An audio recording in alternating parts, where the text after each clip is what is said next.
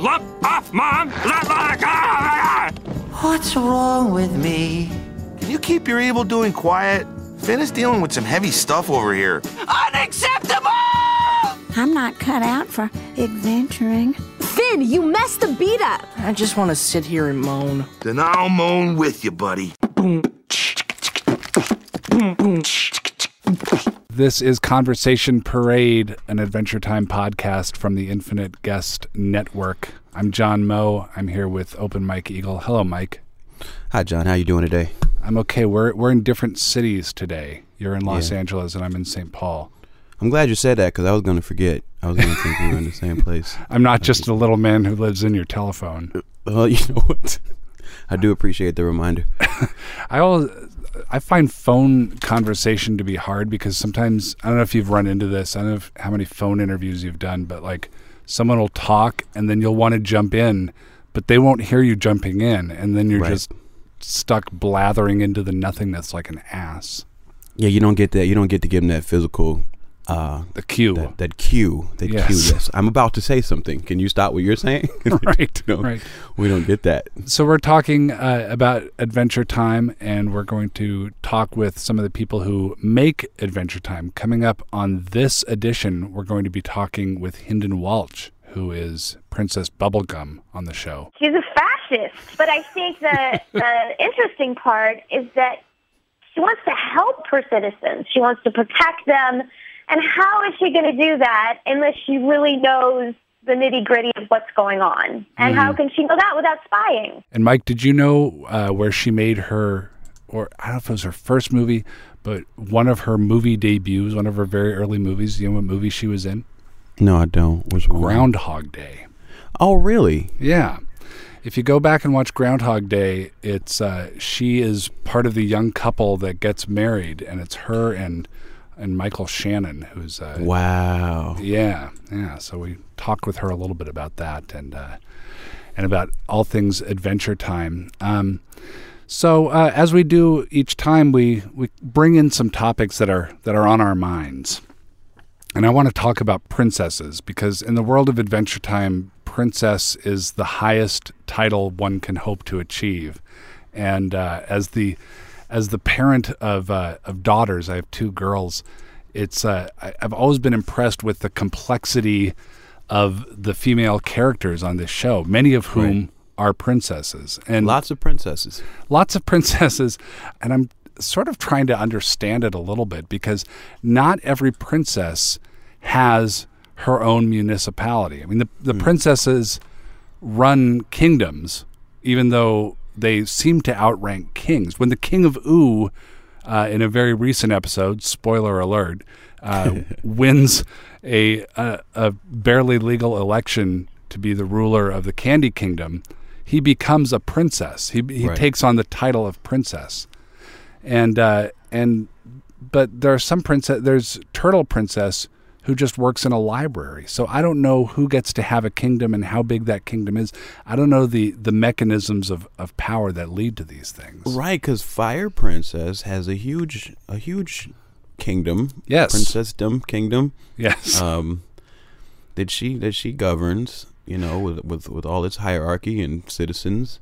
Have you seen the episode, the Princess Cookie episode? I have not seen that one. Okay, so this is an episode where I believe it's, I think the actor is Donald Faison. Is that the guy who was on Scrubs? I think it was. Yeah. I know that guy. So he is the voice of this cookie who's holding hostages at a convenience store. Wow. You open with a shot of a police helicopter, which tells you right away there's going to be nothing pastoral or idyllic going on here. And he is holding hostages because he wants Princess Bubblegum's crown. And she's outside. She's got a bullhorn. She's behind a barricade formed of banana guards. I think I did see this episode, but keep yeah. Keep unfolding for me. And when this cookie, Baby Snaps, was an orphan, he was visited by Princess Bubblegum, who told him that he could be anything he wants to be in life. And he says, well, I want to be a princess. I told her I wanted to be a princess like her, so I could make all the children happy. I want to be a princess like you. And she laughed in my face, man. It really messed me up. He feels like, well, if she's laughing in my face, then this is just a lie, and I really can't be. And that makes him screwed up, and he grows up very, very angry, demanding her crown, demanding to be a princess. It's all he wants in life is to be a princess. Wow. And they send in Jake to talk to him, and Jake says, well, great, I can go in dressed as a mailman. And Princess Bubblegum right. She says, well, you're not a mailman. You don't look like a mailman. You can be a milkman. And so he's just as miserable because he doesn't get to be what he wants to be either. Exactly. And it brings up many issues, one of which is who gets to be a princess in this world? Is it bestowed upon you, or can you opt to be a princess? And then it also just I watched the episode a long time ago, and I just rewatched it today. And I'm like, oh my God, it's the Caitlyn Jenner story all of a sudden. Oh, wow. And also the Rachel Dolezal. I don't know how you say her name, but her story too. You know, she wants to be That's true. Yeah. But what about the Rachel Dolezal story? I mean, I know you haven't seen this particular Adventure Time episode, but I did see it, and as you spoke about it, it kind of reminded me of it. And yeah, there at the crux of that is that there's, you know, as a baby who's bestowed upon this sense that he could be anything by his glob. It's a lot like Lemon Grab. Yes.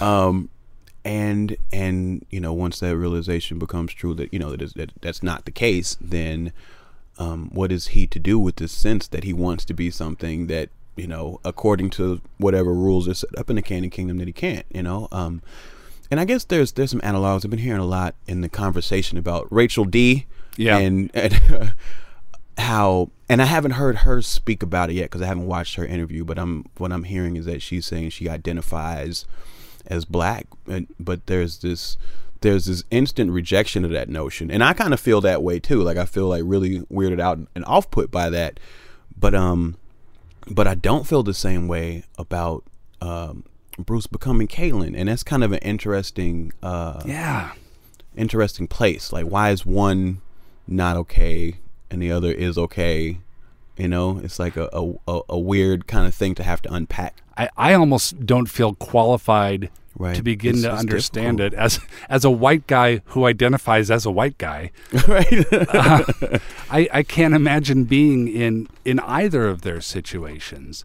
But as a black man, do you feel like, how does it work? Does she need to get approved to be let into the club of black people? Well, see, this is my thing, and the thing, her whole situation, while a lot of people have found it fascinating, it's just funny to me because I know a lot of people like that. Like, I remember I tweeted about it when I first heard about it, that I'm shocked that so many people have never been to a reggae club, because that's you know, half of the population there typically are white women who identify with black culture, and they go that far. They try to, you know, take on physical characteristics, and I think in that sense, in that setting, things are very accepted, and I imagine she's probably spent a lot of time in places like that, and she took it a step further and wanted to take advantage of that, or try to make that work for her and the rest of her life. But to me, it's not as fascinating of a thing, because I feel like I've seen that character in my life a few different times, a few different ways. I don't think that it's necessarily an okay thing to do. Yeah. And I suppose the reason why is I have this thing about like what somebody's experience is kind of dictating whether or not they're actually in a culture or outside of a culture, and that's why I think when there comes to the usage of certain slurs and how like the N-word in the black community is kind of used, and then there's different words in different groups that outside of the group you might think it might be considered a slur, but then inside of the group it's used differently, and a lot of people consider that a form of hypocrisy. But my stance has always been that if you live an experience where you have to understand what that word means and how that word might be dangerous to you if you're in a place where somebody says it, like if that's part of your life and it could mean life or death for you. I think you have the option to use it how you want. You know, Right. I think it's you have a different relationship to the concept if it could mean life or death for you because you're in a system or situation where you don't have all the power. Is this really my life? Is this how my story ends? Being in this body seems like a battle that I cannot win. This day, a magical life lesson comes to you. I wanted to talk about magic. I wanted to talk about the wizards. The Wizards of Adventure Time. Oh, yeah. There was an episode recently called Don't Forget Your Floaties. Have you seen that one? Oh, yeah. It's beautiful. Oh, I love it. I love it so much. And the reason I love it so much, or one of the main reasons I love it so much, is because I really love Magic Man. You do? Character. I really do. He's so delightfully insane to me. I love how he talks. I love how he messes with people. I love he'll leave you with a magical boulder on your foot and say, I'm not coming back. and it's on to a way. And then, you can figure it out. Like there's always some way to get it figured out, to get it under control. But he's just this ultimate weird manipulator, and he talks crazily. He sounds like he's singing. A mystical, magical favor. I'm a big fan of his.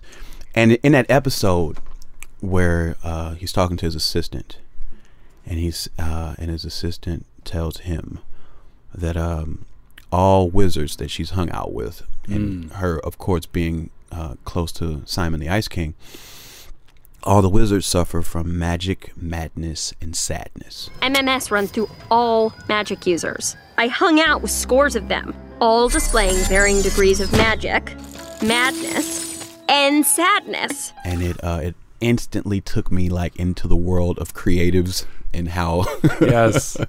how the darkness that self-torture kind of powers a lot of what comes out of creatives. And so I feel this kinship to the wizards in Adventure Time because of that. It surprises me a little bit because when we've talked about Lemonhope on the show before, you did not like Lemonhope because he is an anxiety-free person, and I know you to be brimming with anxiety, and so to have an empathetic reaction, because Magic Man, there's no anxiety there either. There's utter confidence and joy in everything that he does. Well, you know what? I do think there's an anxiety. There's this quiet desperation in Magic Man to get back to Mars. Mm-hmm. To reunite with his brothers, that lady, brother and the lady friend. Yes. And even when he does little things, like when he messed, he wanted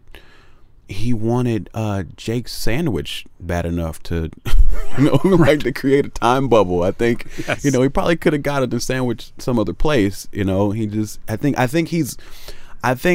he is confident, but he also has a lot of major flaws. That's a good-looking sandwich. What are you gonna do with it? Something gross? It's got my germs, so it's mine now. So you see in Magic Man not a trickster necessarily, not the classic archetype of the trickster from mythology. You see a pattern here. You see motivations, and you see desperation. I do. I think in the overarching goals of his, yes, there's a desperation. There's a sadness. There's his sadness and his magic, madness, and sadness. I think he's experienced great loss, and he has a vendetta, and he's willing to do a lot of things, to go a lot of places to settle the score, in a sense. But also, I mean, he is definitely a trickster as well. Talk a little bit, if you would, about your empathy with the magic, madness, and sadness thing. So if you're putting together an album, say, if you're getting ready to do a show, how do these things manifest themselves? Well, I think the magic is literally the stuff that's created. I mean, and that's kind of making it sound a little loftier than it is. But if it's, I think in all forms of creativity and It's music, it's comedy, it's stand-up, it's, whatever. I think there's a muse, and I think, all of us creators are constantly searching for the source of new inspiration and new material in it, and I think it comes out in a way that could be considered magical. I think the madness is, of course, the constant struggle with the ego, that goes on. What do you mean? In my world, for sure. Well, when let's say you make magic, and you've made something that it didn't exist before, and now it does. Right. And let's say you receive some praise for it, and then there's this struggle of whether or not you take all the credit, and then but then you also have to take all the criticism as that comes. Because of course nobody likes all of your magic. Some people might hate your magic. I was into your earlier magic, but this new magic, not exactly, so much. and that's the ego struggle. It's like, is my magic for me? Is my magic for them? Yeah. Should I follow my new magical impulses? Should I try to recreate the magic from before? There's. And I think that's where the madness comes in, just that constant kind of conversation back and forth, and how that contributes to the making of the magic, I always question whether what I've made is magic at all, or if, is it really pulling a rabbit out of a hat, or is it just a dead rabbit at the bottom of a hat? Who am I? I mean, and this is a struggle with ego too, and I know this is the case with a lot of people in radio. Who am I to walk up to a microphone and say something and then expect that it's worth everyone else's ears and attention to listen to it? How big a jerk must you be to presume that you are worth anybody's time whatsoever? But without that madness, without that ego, the magic, the product never gets made. Exactly. It's that audacity. Yeah. The audacity in all of us to command that attention. It's interesting how on Adventure Time, the most powerful wizards are the most confident wizards. And maybe they're confident because they're powerful, but it could go kind of both ways. They're powerful because they're confident. Ice King, for all his flaws, is a very confident guy and a very good wizard, acknowledged as such. And then on the other end of the spectrum, you have Abracadaniel, who is an unconfident wizard who the best he could do is make a small rainbow appear or a tiny flower temporarily. What? I was going to ask you, though, as you're a creator, and in that episode, don't forget your floaties. You forgot your floaties, I think it's called. You forgot your floaties, you're right. Yeah. Magic Man's assistant says to him, all magic users swim in the loomy gloom. And I wonder, is that something you experience as a creative? Do you have a darkness that kind of sits inside, or you sit inside of? Yeah. It's always there. And I think I've been criticized on my show or had it pointed out to me that there's a sort of despair and hopelessness in a lot of the comedy that I write for my show, for Wits, that there are a lot of characters in impossible situations who will never get out of them. And I think that is fair and true. But I always find I'm of the mind where I find depression to be funny. And this is, and I have dealt with depression as a clinically diagnosed disorder for many, many years. This is just part of my life. As as diabetics manage their insulin levels, I manage my depression. It's a thing. It's a chronic thing. But the idea that something can happen in your brain that alters the way you see the entire world, that suddenly something is happening in your brain that shuts down possibilities of hope and optimism and disables you, and it's coming right from within you. Right. It's like you didn't get hit by this thing. It formed within your brain, and then it emerged, and then it seized the controls. Like one of the roots of comedy is the unexpected thing happening. And so instead of the brain being in charge, this weird little mean guy got to be in charge of the brain. And that is inherently funny to me. Okay, the little guy taking over the depression, how it the mean guy out of the mind and takes over the controls. Yeah. That made me think about nightmares, because I've often thought about that. Like, why is it that sometimes when we are sleeping, there's something inside of our mind that chooses to terrify us during when we're supposed to get rest? Right. Like, why? What why evolutionary is this purpose does taking that place? serve? Yeah, and I wonder, is that the same guy, you think? The same little dude? I think so. I mean, I think there's a fear, there's an anxiety of what things could go incalculably wrong, and if that's rattling around in your head anyway, if that's somewhere in the recesses and in one of the wrinkles and folds of your brain, then maybe it finds its way to the forefront while you sleep. I mean, there's been studies where sleep, the function of it is to kind of repair the damage to your brain that you've done during the day, is to rewire things and put things back where they ought to be. It's a cleanup crew. And then the nightmare is sometimes when that guy gets in there. Wow. We got to figure out where that guy is and then have an Ice King moment with him where he realizes the error of his ways and he stops kidnapping the princess of our controls. Yeah, I've got to grow a grass sword and cut him to bits.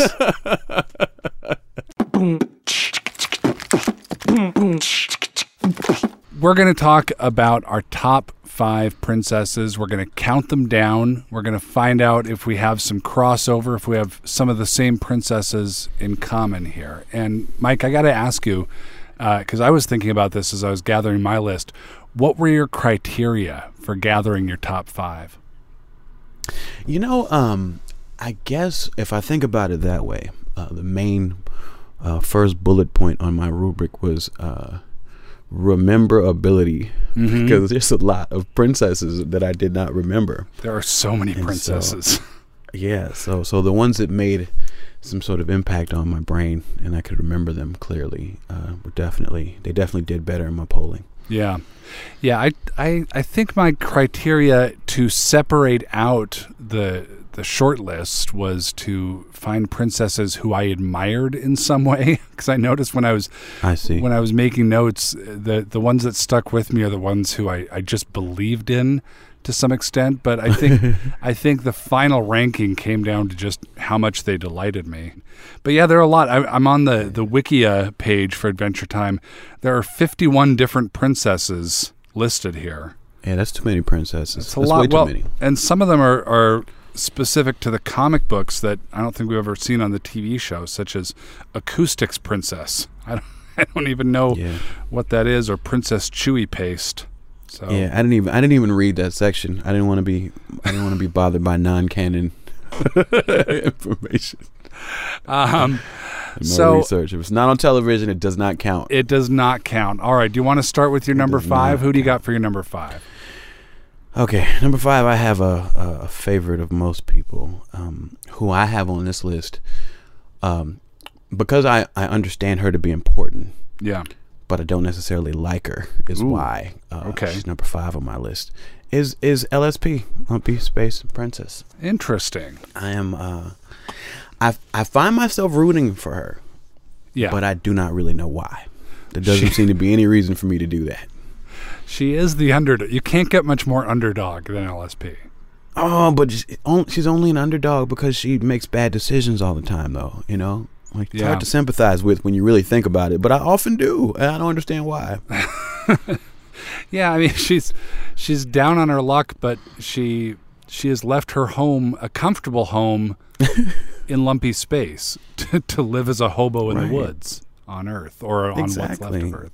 I'm like a cool hippie. At number 5, I have Turtle Princess. Hey, girl! Who is not an especially beautiful or glamorous princess. She may have a kingdom of her own. It's hard to tell, but most of the time we know her for running the library. And I think there's something admirable to me in that she may have royalty. She may have the ability to live in a palace or something, but she chooses to spend her time running the library. And she, speaking of LSP, she appears to be Lumpy Space Princess's only friend. It's actually pretty clear. It does appear that way. That they're the only friends that each other actually has. Hey, girl, are you almost done with your book? Could her kingdom possibly be the library? Is that possible?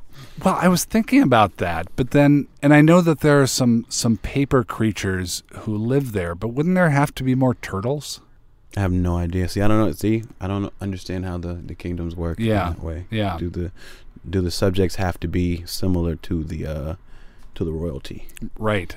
I don't know. I think I think there's a lot of things that just seem to have not worked out well in Turtle Princess's life. And to me, I guess I like her because she carries herself with the demeanor of somebody who's gotten some bad breaks, but is just going to find solace in books and is just going to make the best of it by making sure everything is shelved according to the Dewey Decimal System in the best way possible. Wow, John, you have actually made me like her a lot more. Have you come around? You've turned me around on Turtle Princess. Yeah, just that fast. I'm a fan now. Now you're a fan. All right, I'm going to move on to my number 4 here, which is somebody who has been rarely seen. I've apparently the episode that she was most known for, I watched it, and she has maybe 5 or 6 lines in the whole episode, and that's Raggedy Princess.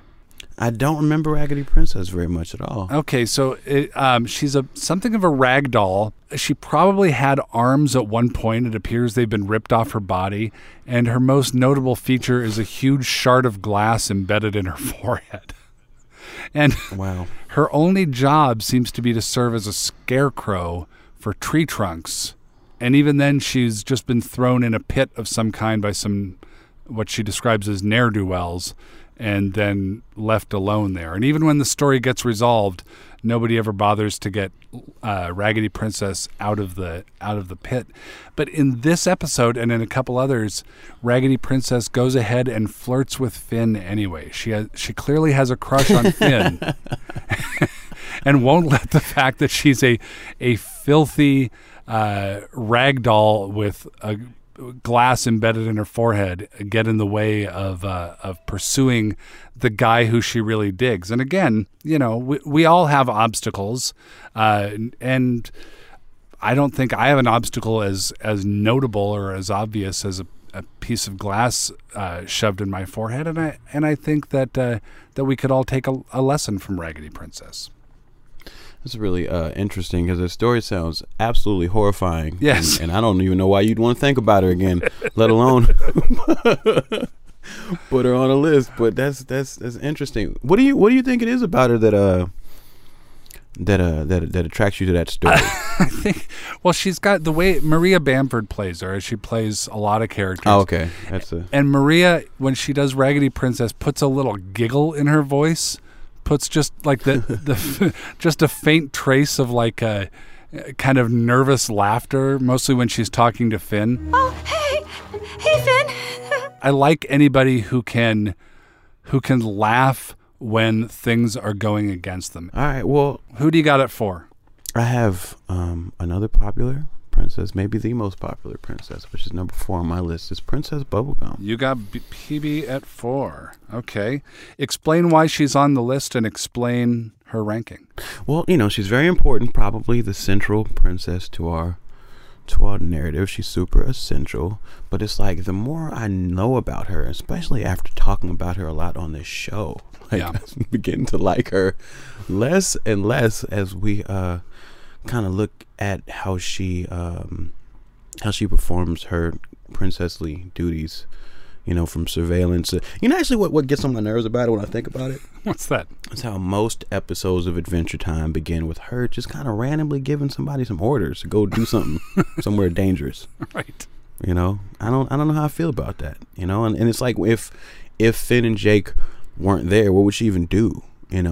Well, but she's got a job to do. I mean, she's got a government to run, and it's, she's all her citizens are almost all her citizens are pretty stupid. So there's a lot of pressure running a palace. She made them all, so that's all her fault too. She could have made them smarter, and she could have made less of them. She could have made them smarter. Hey, have you ever made candy people? I think you're judging her here. I could be, but it's just that it seems like she would need to. It seems like she willfully forgets that she created all of these issues, and who told her to? You know? What was her drive? I think. I don't know. I am being judgy. Okay. This is interesting. So far through 5 and 4. I've picked 2 princesses that I like and admire, and you've picked 2 princesses who you dislike and resent. I know it's a problem. You can't leave them off the list because that'd be egregious, you know? Right? But those 2 I'm not necessarily feeling very well. So we're going to my 3 now. Going to your 3. Yeah, my 3 is Princess Monster Wife. Oh, she made honorable mention for mine. I really like her a lot. Okay, tell us about her. First of all, there's just the audacity of that name, like Princess Monster Wife. It's like somebody wanted to maybe make Princess Ball and Chain or something like that, and it just kind of Princess Inescapable Burden. Work. Yeah, exactly. And the thing I really enjoy this motif of Adventure Time about characters kind of coming from parts of other characters. Mm-hmm. And so Princess Monster Wife is created from various pieces of various princesses. Princess Bubblegum, Turtle Princess, Lumpy Space Princess. I think there's 10 princesses that her body parts come from. And Ice King sneaks in and carves those pieces off of the princesses' bodies. Right, and he puts them all together to make a wife for himself who understandably is kind of horrified by how she looks. Right. And kind of horrifies other people a bit too, and she tries to find some dignity and all that. But I really do like that motif of characters coming from parts of other characters, like Ricardio coming from the Ice King's heart. I think this connects with your liking of the Ice King and your sympathy or empathy for his mission in life. I agree. Guilty as charged. Well, okay, so at number 3, that's where I have Princess Bubblegum, and I think I like her a lot more than you do because she has all these subjects, she has all these children, but she is really truly alone. She has Peppermint Butler, although that's not really the same thing. He's not really a partner or a confidant. He's a butler. Oh, he's so much more. Well, yes, he's also possibly a portal to an unspeakable evil, but or at least to one of the dead worlds. But I do think it's the parent in me that relates most to Princess Bubblegum out of all the princesses. That's the part of me that I feel for, because she's made all these creatures, and then she is kind of worried that they'll somehow get themselves killed or get stuck underneath something, get wedged somewhere, or just make really bad decisions. And so she's wondering how hands off to be. There's that episode where she and Finn crawl off to just walk together through different parts of the castle, and she says maybe they'll be fine. Maybe her subjects, maybe they'll surprise me and be fine. And I think that's what I often feel with my kids, is like I want to leave them and let them be independent, but they're also maybe to some extent they're cookies who are going to run into a wall and break off part of their heads or something. That's that. I mean, but she goes far in her the things that she's willing to do to keep her citizens safe. Yes. She gets into surveillance in kind of a uncomfortable way. Yes. But those are my gripes. Yeah, there was a turn where she was getting more and more into surveillance. Now there seems to be a bit of a turn away from that. We'll see exactly where that goes. All right, I'll move on to number 2 here. And at number 2, I have a princess who, when she was first introduced, I couldn't quite believe that she was happening. And we've seen her a couple times now, and that's Bounce House Princess. She is a bouncy house who is sentient and wears a crown. I admire that she is built entirely of air and easily tearable material, but that she perseveres. I looked some of this stuff up, that she lives in a cave. So if she is one of the proper princesses, one of the registered princesses, as they describe them, then she may have a kingdom somewhere, but she mostly lives in a cave.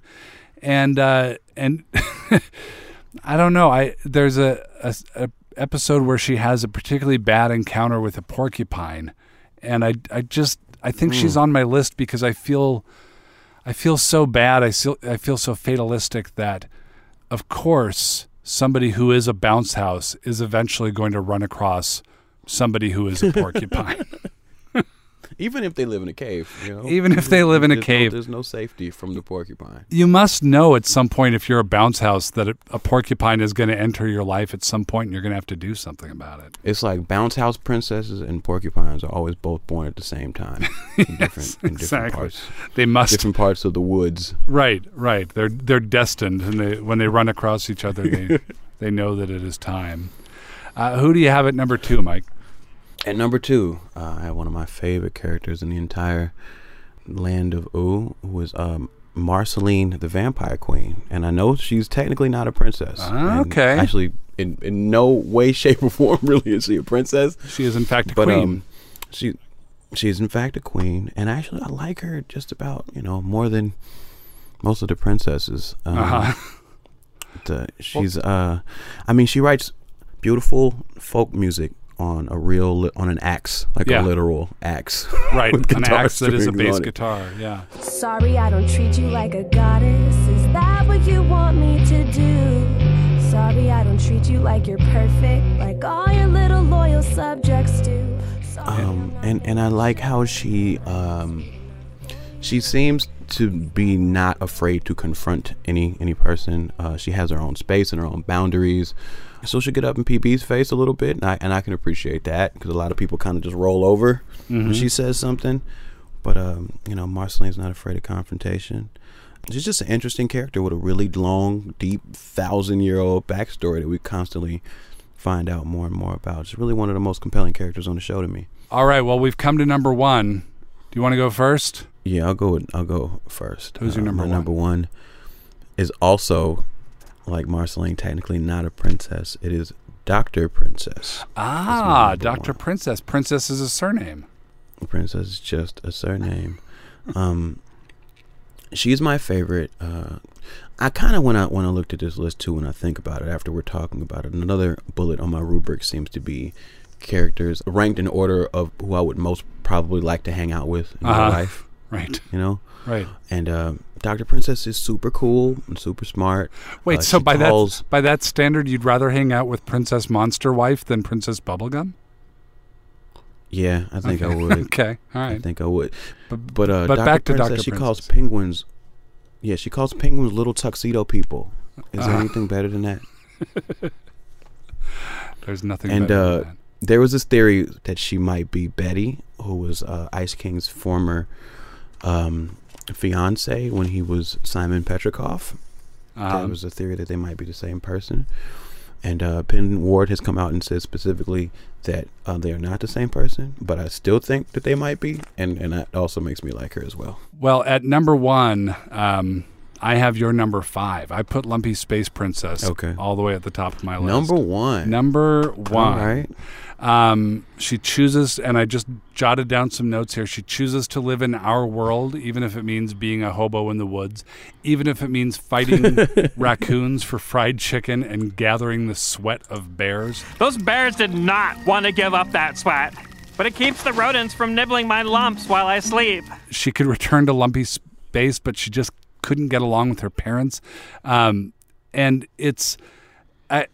there's a lot that's funny about the way she talks and oh my God, and all that.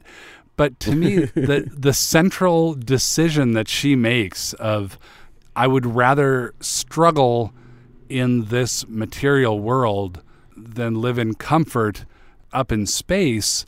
It's a theme that I realized was repeated in the season finale of the most recent season, where the comet, the Catalyst Comet, Tig Notaro, the big red blobby thing, offers Finn a chance to move on to a new sphere of being, and he says, "Yeah, I'd rather just stay down here in meat space because I've put all this time into it, and I kind of want to see how it turns out." And it's the same thing, I think, with Lumpy Space Princess. She could live in a much more abstracted, possibly more comfortable world, but instead just lives in a crappy lean-to and sleeps in a sleeping bag, and has a series of confrontations with wild animals. And so there's the comic value of Lumpy Space Princess. There's the pathos of LSP that I relate to and that I have a fondness for. But I think it's the stubbornness of making a decision and then just doggedly trying to make the best of it and go forward from there that I think got me. And you know, it's funny you mentioned stubbornnness. I was about to ask you how it is you think that her ego is able to survive, all of this constant, these troubling, dark situations. He ends up in desperation, living in the woods, and she seems to maintain this ironclad ego throughout the thing. And I was going to ask you what you thought that reason was, but then you said stubbornness, and I think that's the answer. Like, she refuses to get out of that space. And I wonder, it's kind of interesting, because I think about people in real life and feel like somebody who was like that, who may have been pampered and kind of used to being spoiled. If they went and lived in the woods, you figure that would kind of change their values a little bit. But with her, just nothing really seems to get through. No, it galvanizes her more than anything. Success isn't about skills. It's about being cool. Hynden Walch is with us, the voice of Princess Bubblegum, among a few other characters. And Hynden, you'd seen the Adventure Time pilot when you went in to audition originally. What did you think about it back then? I thought it was brilliant. I thought it was so exciting and so new and so funny and amazing. I just knew the show would be, galactically huge based on the pilot.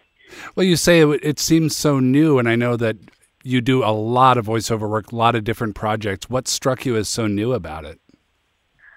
Oh, wow. Well, let's start with the artwork, the colors. It's amazing, the way the characters move.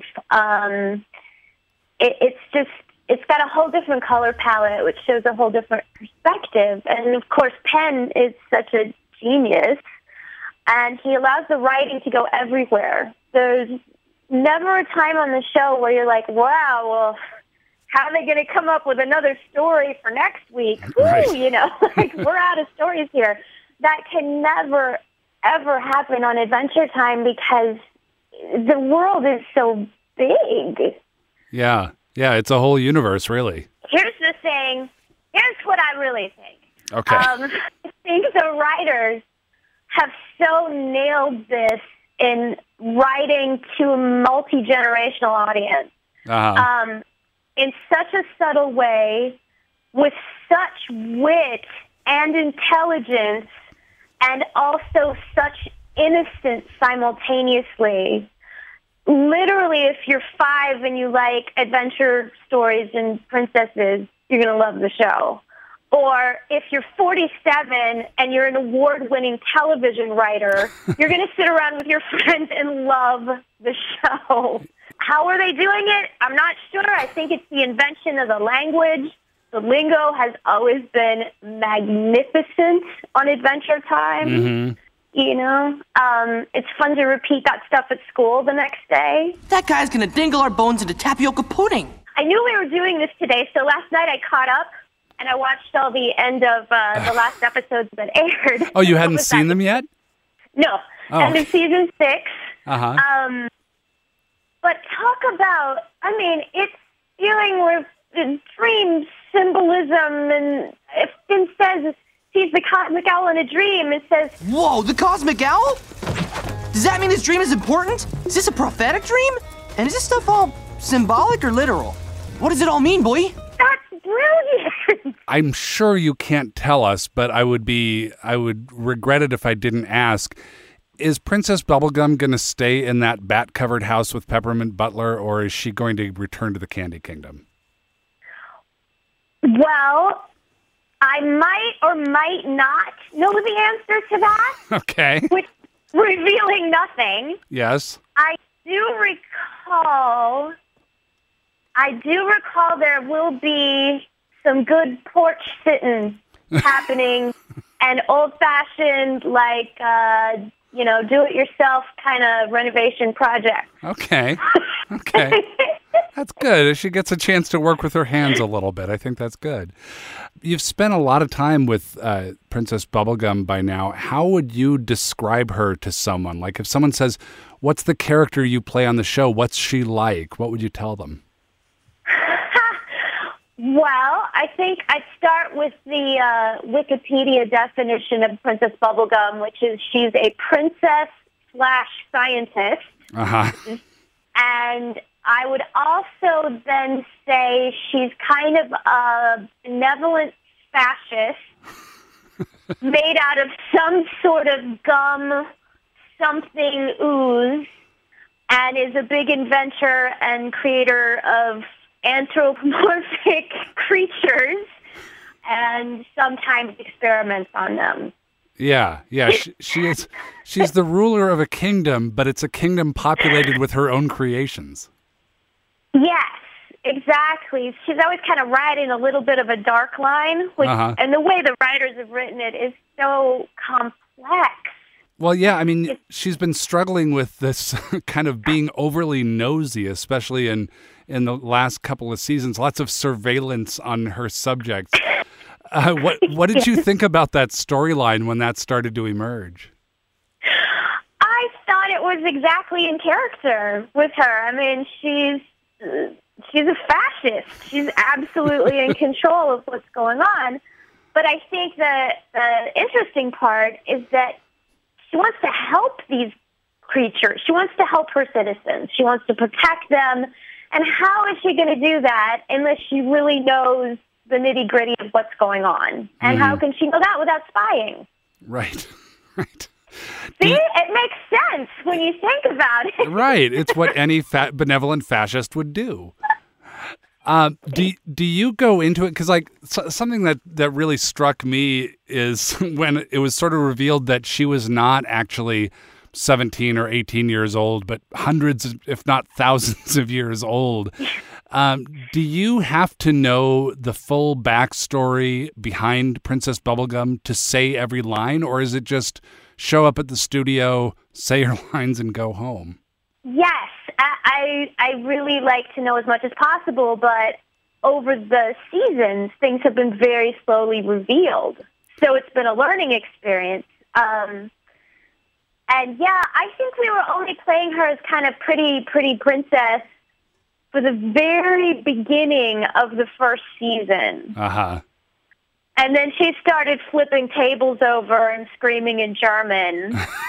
And you're like, okay. Ich bin so glücklich. Ich könnte. What was it about the character of Princess Bubblegum that really drew you to her? What did you identify with and really feel right away? Oh, that's a hard question. Honestly, I mean, I love her logic. I love her mind. I love that she's brilliant and strong. But really, when I truly fell in love with her was upon realizing that, her citizens are bonk. Like, they're just, she gets no good help at all. And as smart as she has absolutely no one to talk to. So that kind of, I don't know, I really felt her then. What are some of those recording sessions like? We talked to John DiMaggio a while ago, and he said that he told me that you guys often record together in the same room. Yes, we record on Tuesday afternoons, and we all have the same places we sit in the studio, and it's quick through. We don't do any rehearsals. Usually, almost always, what we'll do is we'll do like a run of 3 pages or so, and then Kent Osborne's voice directing wonderfully, brilliantly, and he'll basically go, "Great, let's get another one for safety," and then that's it. And then we move on to the next 3 pages. Is there improvisation? Are people making stuff up on the spot? Sometimes. Yeah. Sometimes we'll rephrase things here and there, but not too much. The writers are just so nailing it. The one thing that's different about recording Adventure Time than, say, like recording Teen Titans is we're recording the storyboard. So they board it first, then we record it. So we have a big screen in the booth where we can actually see the skeleton of the action that's going on and like the expressions on our characters' faces, which makes it very, very easy to give voice to, as opposed to just seeing typed out on the page, ooh, ah, wah, ha, ha, ha, ha, ha, ha, ha. Because you kind of go, wait, what's going on here? That's true. I have to ask you, I was watching Groundhog Day the other day, and I was like, I know that voice from somewhere. You were in Groundhog Day as the part of the young couple, you and Michael Shannon, right? Yes. As the couple trying to get married or having gotten married. What are your strongest memories of working on that film, of Groundhog Day? Well, I was really young, and I just moved to Chicago, and it was my first feature film. Good one. Yes, yeah. And what I remember, which was, I didn't know any better at the time, but of course on a major feature film, you're going to get a lot of coverage. You're going to shoot it from every angle and close-up and medium and long shot. You're going to shoot it around the corner and above and below and all that stuff that takes weeks and weeks to do. But in the case of Groundhog Day, every scene was the same as every other scene. Like you'd have 6 scenes that are in the diner that are exactly the same except for one little change at the end. Yeah. So the amount of coverage you're getting is like times 1,000. I mean, people were ready to tear their hair out of like, oh my God, if we do this scene one more time. I mean, of course, there's the most brilliant movie, and wow, am I proud to be in it. Well, Adventure Time and Groundhog Day have something in common besides you participating in both, which is that they both have these premises that they never really bother to explain, and you just have to accept them. Like, it's never explained why he keeps repeating the same day over and over again, or why there's a talking cinnamon bun walking around. You just have to accept that it is. And yet, it's so easy to accept because in both cases, the worlds are absolutely filled out and complete. That's Hynden Walch, the voice of Princess Bubblegum. Thank you to Hynden for joining us on Conversation Parade, an Adventure Time podcast, which is a production of the Infinite Guest Network and American Public Media. It's hosted by me, John Moe, and also Open Mike Eagle. There at Infinite Guest, you can check out Mike's podcast, Secret Skin, as well as my show, Wits. The Adventure Time end credits song that you've heard here on Conversation Parade was written and performed by Ashley Erickson. Thanks to Larissa Anderson, Steve Nelson, and Peter Clowney for helping make this podcast happen. Special thanks, too, to Cartoon Network. We'd love to hear from you, what you want to hear on the show, what you'd like to hear us talk about. You can find us on Twitter. I'm at John Moe. He's at Mike_Eagle. And we're all at Infinite Guest. Thanks.